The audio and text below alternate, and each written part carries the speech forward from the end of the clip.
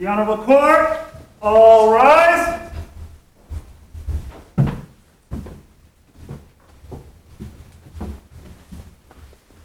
The Honorable, the United States Court of Appeals for the First Circuit is now in session. All persons having any business before this Honorable Court may draw near, give their attendance, and they shall be heard.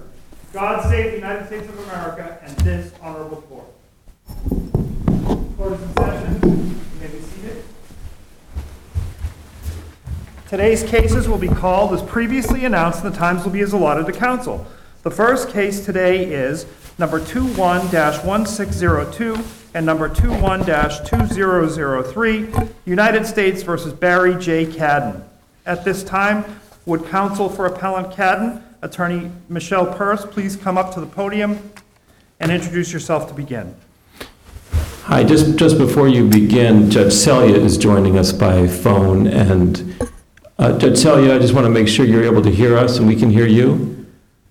I can hear you, Judge Barrett. Yeah, we can hear you fine. Okay, terrific. Please begin. Thank you, Your Honor. May it please the Court, my name is Michelle Peirce. I'm from the law firm of Hinckley Allen, arguing on behalf of Mr. Cadden. I would request, if Your Honor would be willing, a minute to reserve for a potential rebuttal. That's fine. Thank you. As this Court is already aware, there was a decision in July on co-defendant Glenn Chin's case, so I do not intend to re-argue, as I am not permitted to, the issues decided there, but would instead like to focus on the two issues not in Mr. Chin's case, and likewise, time permitting, I would like to address the vulnerable victim enhancement, an argument that Mr. Chin did not put forward in his case. Before I do that, I want to sort of set the stage, which is at a high level, the sentencing below was rendered problematic by three main themes that led to the two primary reversible errors that I'm going to talk about. Those three major problems, and they're somewhat related, are the lack of description or explanation for some of the decisions below, the repeated statement by the district court that it lacked discretion, and number three, most problematic from our standpoint, the misstatement by the district court that it had to impose a harsher sentence, that this court had directed it to do so. The first error I want to turn to that I briefed is the disparate result of the sentences between Mr. Cadden and Mr. Chin. Counsel, did you raise the claim that Chin's sentence should be a benchmark for Cadden's sentence in the district court? Your Honor, not explicitly, no. We didn't have that. Shouldn't we take this argument on plain error? Well, I think if you do, we still succeed, but I don't think that's the case, Your Honor, because number one, the court under 3553A6, that's an obligation of the court to ensure there are no unwarranted... Of the court to compare its sentence with the sentence of others? Yes, Your Honor. Under A6, I believe the court is required to guard against unwarranted disparate sentences, and the court failed to do that here. Number two... All right, so do you have any authority for the proposition that you have a preserved claim of error for the argument that the court should have sentenced in comparison to the sentence of a particular other individual when you never made that reference to the district court? Is there any case holding anything like that?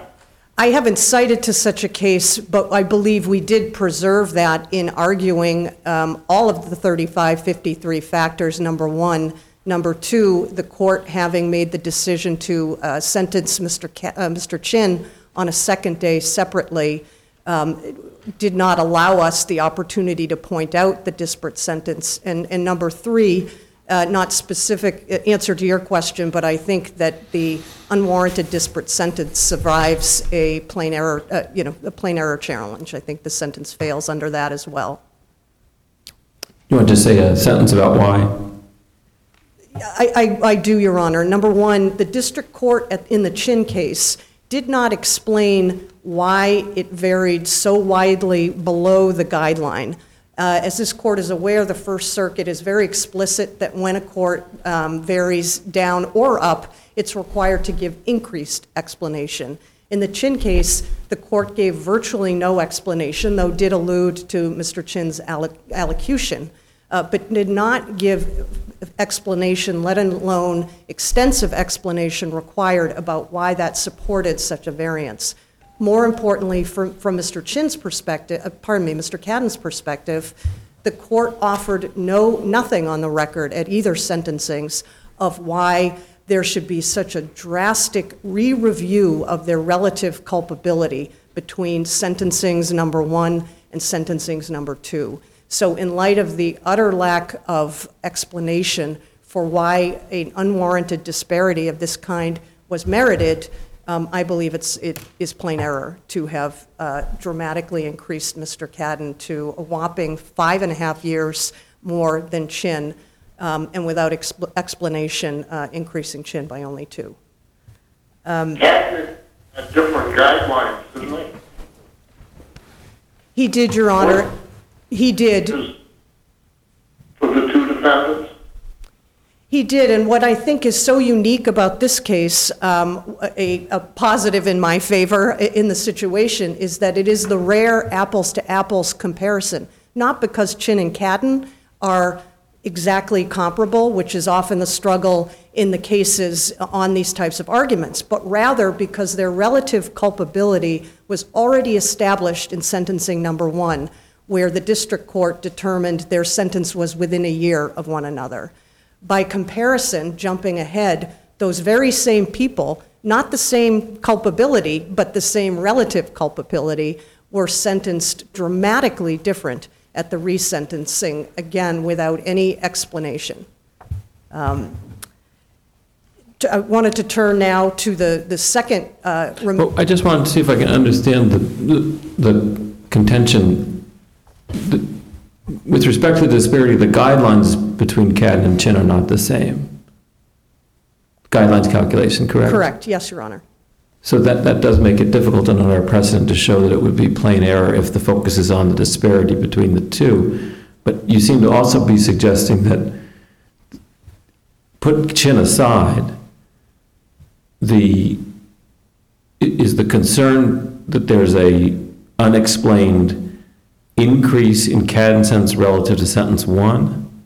Because that would seem to be explained by the fact that in sentence 2, he's applying enhancements that he didn't apply in 1. I don't think it does explain it, respectfully, Your Honor, because at the original sentencing, they likewise had very different guideline calculations. And so that sort of apples to apples moves forward. They also have very different calculations, not between them, but in the second sentence. What was Chin's sentence at 2 relative to Chin's sentence at 1? The number of years, Your Honor? How much did it go up between 1 and 2 for Chin? 2.5 years for Mr. Chin, and it went up 5.5 years for Mr. Cadden. Again, perhaps it could have been warranted had the court explained it, but the court did not, and that's the main problem here, Your Honor. Notably, the only difference in the sentencing ranges for each person was the leader organizer. So that was the only way that each of their sentencing guidelines varied. So isn't that a relatively significant one? It applied in both. In other words, I believe I have that correct. So again, I think we have the benefit of the relative culpability having been established. The judge. Aside from disparity, what are the other arguments that still are available to you after our decision in Chin? The judge's sort of somewhat odd repeated statement that it lacked discretion below. It made this comment in dealing with the first enhancement, made the comment again with the second, and I think most troubling from Cadden's standpoint and why we think the sentence needs to be remanded or the case needs to be remanded is the court's, we believe, incorrect statement that this court told him to sentence Cadden at a higher rate, that he was too lenient. The court didn't just talk about the enhancements when it made this statement. The court said explicitly I recognize the Court of Appeals was of at least the implicit, if not explicit, view that my prior sentence was excessively lenient. I do not personally agree, but so it is with many of the things that I'm required to do as a judge. Now, what if we thought that in context what he was saying was that the Court of Appeals thought, at least implicitly given the CF site, that he was too lenient because of his failure to sentence based on certain enhancements? I think this court, may I continue, Your Honor? This court explicitly told the judge in the 2020 ruling, we're not telling you that those apply. So I think in that context. But now after Chin, we know they do. But at Cadden's sentencing, Chin hadn't yet been sentenced. Right, but what I'm saying, if the correct legal state is that the enhancements do apply, then isn't that statement correct by the district court, that he sentenced without applying enhancements, which was a mistake? I don't think it is. I think what the court said explicitly was the court said I was too lenient, and I disagree. Leniency is very different than the court said I miscalculated. This is the court said I was a little too light on them, and the court didn't say that, and for that reason, I believe that the district court should re-sentence Mr. Cadden. Judge Selya, anything further? No, Judge Howard? Thank you very much. Thank you. Thank you, Attorney Peirce. At this time, would Attorney Looney please come to the podium and introduce himself on the record to begin?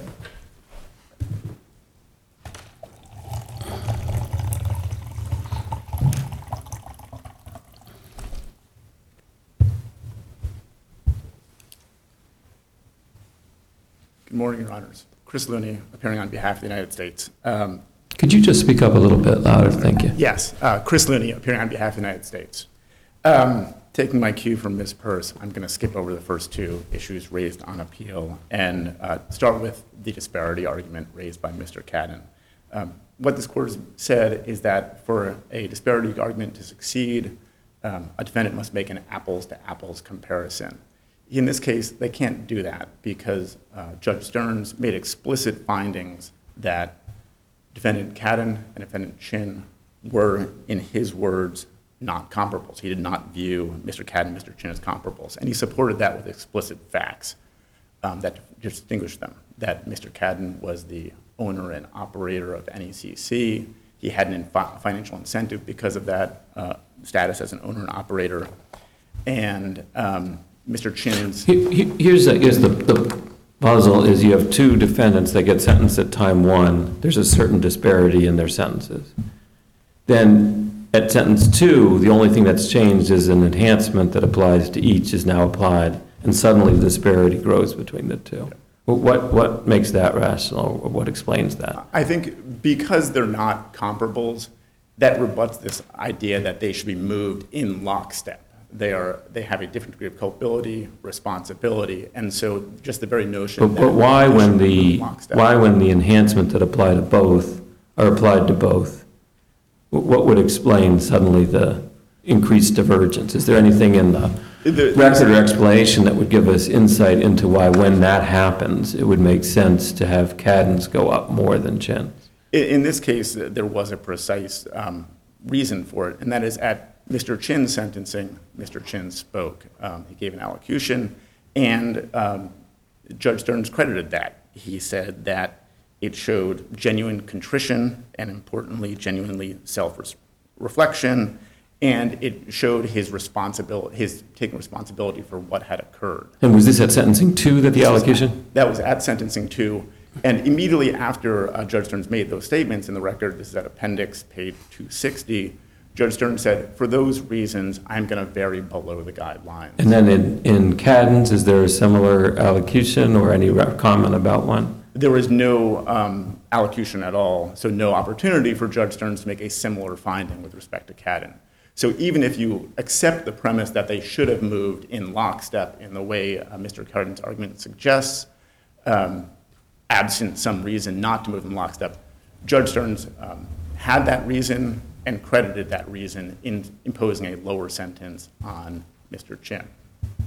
Finally, to the extent that... Cadden had charges pending in another jurisdiction at the time of his sentencing? Yes, they both did, as a matter of fact. They both appeared by Zoom because they were awaiting trial on second-degree murder charges in the state of Michigan.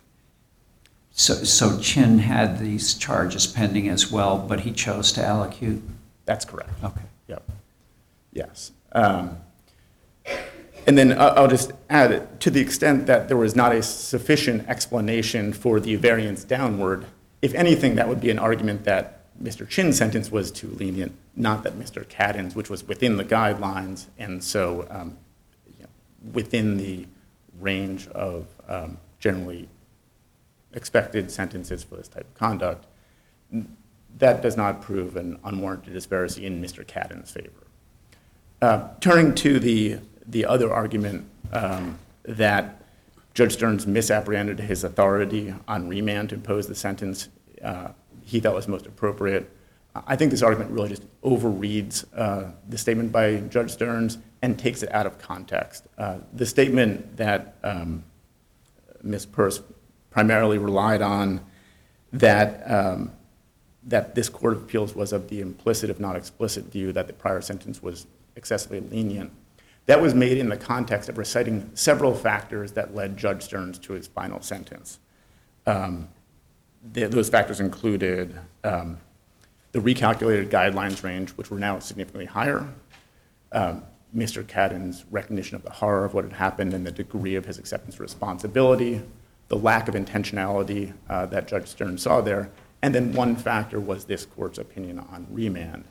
And when this Court remanded it instructed him to reconsider the guidelines calculation and whether the reckless risk enhancement and vulnerable victim enhancement applied. And in doing so, to look more broadly at the scope of Mr. Cadden's conduct, to consider, when looking at the reckless risk enhancement, the full scope of his conduct and not only whether the offense itself was inherently risky. And then with the vulnerable victim enhancement, to consider all of the victims of his conduct, not only the victims of the Do you think that the district court understood itself to have the discretion to impose the same length of sentence and imposed at sentence 1 if it determined that the enhancements that it had not applied at sentence 1 did apply?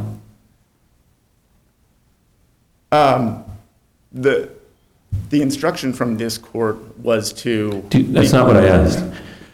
Do you think from the district court's opinion as to why it imposed the sentence it did at sentence 2, that it thought it had the discretion to impose the same sentence in length that imposed at sentencing 1, if it determined at sentencing 2 that the enhancements that it had not applied in sentencing 1 did apply at sentencing 2? So if Mr. Cadden was facing a significantly higher guidelines range, could it impose... Did the district court understand it had the discretion after our decision to impose the same length of sentence as it had imposed at sentencing 1? I don't think on plain error the record shows that he did not have the discretion. With Mr. Chin, it shows that he varied significantly below. Clearly, Judge Stearns, in recalculating the guidelines, took the view that the sentence that he had previously imposed that was at the high end of the old guidelines was now far below the newly calculated guidelines, and so a drastic downward variance. So perhaps I think it's fair to read this statement as saying that I don't view this drastic variance below the new guidelines to be appropriate. No, but there's a key question there. That's fine if that's what the district court said, and then you could appeal and say he was wrong in thinking that or whatever. The concern is that what the district court thought is that whether or not I think it would be appropriate to do that, I don't have that discretion given what the Court of Appeals thinks.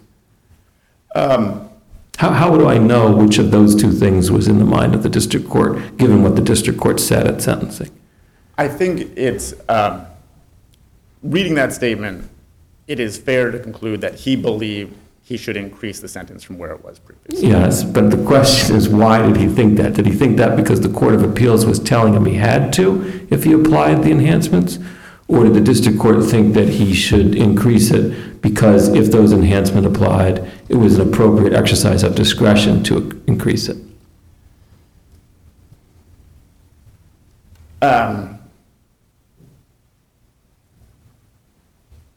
Reading it, I want to read it as fairly as possible. He said that the court was of the implicit view it was too lenient, which I do think he took to understand with the enhancements applied, the sentence should increase. And so isn't that wrong? Because we didn't say that. Well, didn't explain it explicitly. He doesn't take it as explicit. Rather, he says... I don't think we implicitly said it. Well, but the practical implication of the opinion was that first, Judge Stearns should take a broader view of the conduct. Yeah. Considering the reckless risk enhancement, he should look at the overall Yes. recklessness, not just whether this offense was... But there's nothing in the opinion that suggests what he should do as an exercise of discretion once he does a proper guidelines calculation. No, what this court said was that he should consider the party's updated arguments what the sentence should be. Yeah. But in you light of just that suggested modified that approach. what the district court thought was that in addition, we had suggested that once he does that, he then can't impose a sentence as lenient as he had previously opposed. I don't think there's anything in the record that makes that clear. You know, he But understood... is there he was anything in the very record that low. makes it clear that's not what he thought?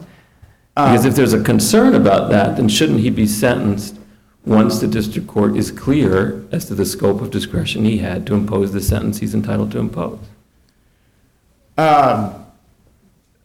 I think, well, I would say to that, I think this is an unpreserved claim of error, and so it would be on clear error review, and so I don't see that, even if there are two potential interpretations, one that supports the government, then on clear error review, we should still prevail because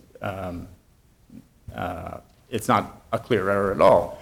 But I think the reading... So there was no the objection fair- made below to the district court after the district court made that statement? I don't believe there was. But I think the fairest reading... We do know, counsel, that the district court must have known that despite the Court of Appeals opinion, it had the right to vary downward, because that's exactly what it did in the Chin case. It chose to impose a within guidelines sentence on Cat. Doesn't that suggest that the court realized it had to be some discretion? It certainly does. At Mr. Cadden's sentencing, the same dynamic was there of a much higher guidelines range, and in that case... The only thing that's puzzling, there's nothing in Chin's sentencing that contains a statement like is present in Cadden's second sentencing about the Court of Appeals having cast doubt on his authority to impose such a lenient sentence as was imposed on Cadden, right? Or is that wrong? The first quotation cited in Mr. Cadden's brief pertains to, supposedly supports a lack of discretion in Chin's case that mirrors that in Mr. Cadden's case. That one of the statements cited in defense brief is from Mr. Chin's sentencing hearing. Is that the one about leniency? Not explicitly about leniency. That statement, the statement that Ms. Peirce focused on this morning, that comes from Cadden's sentencing, right? Not Chin's.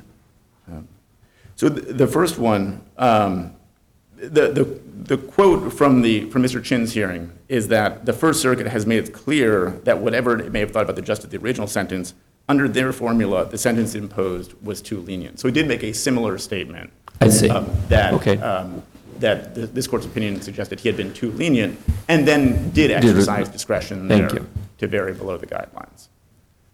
Anything further, Judge Selya? No. Judge Howard? Thank you, Your Honors. Thank you. Thank you. At this time, if Attorney Peirce would please reintroduce herself on the record to begin. Michelle Peirce, on behalf of Mr. Cadden, once again, very briefly to the point that was made at the end there, that a similar statement was made about the lack of discretion in Chin's sentencing. I agree, and I think it emphasizes that it was in both. It emphasizes that the judge in both thought he lacked that discretion, and while he did vary downward, he increased both. He didn't say He didn't stick to his guns and say the sentence I imposed originally was appropriate because he didn't think he could do that anymore. I don't know why he thought that, but that's what he said, and I don't think we can second guess, try to guess what he meant. He said what he meant. That's all I had to say, other than I did want to make clear I'm not waiving the other arguments in our brief by not arguing it. I'm trying to respect the court and its precedent. Thank you. Thank you for your consideration.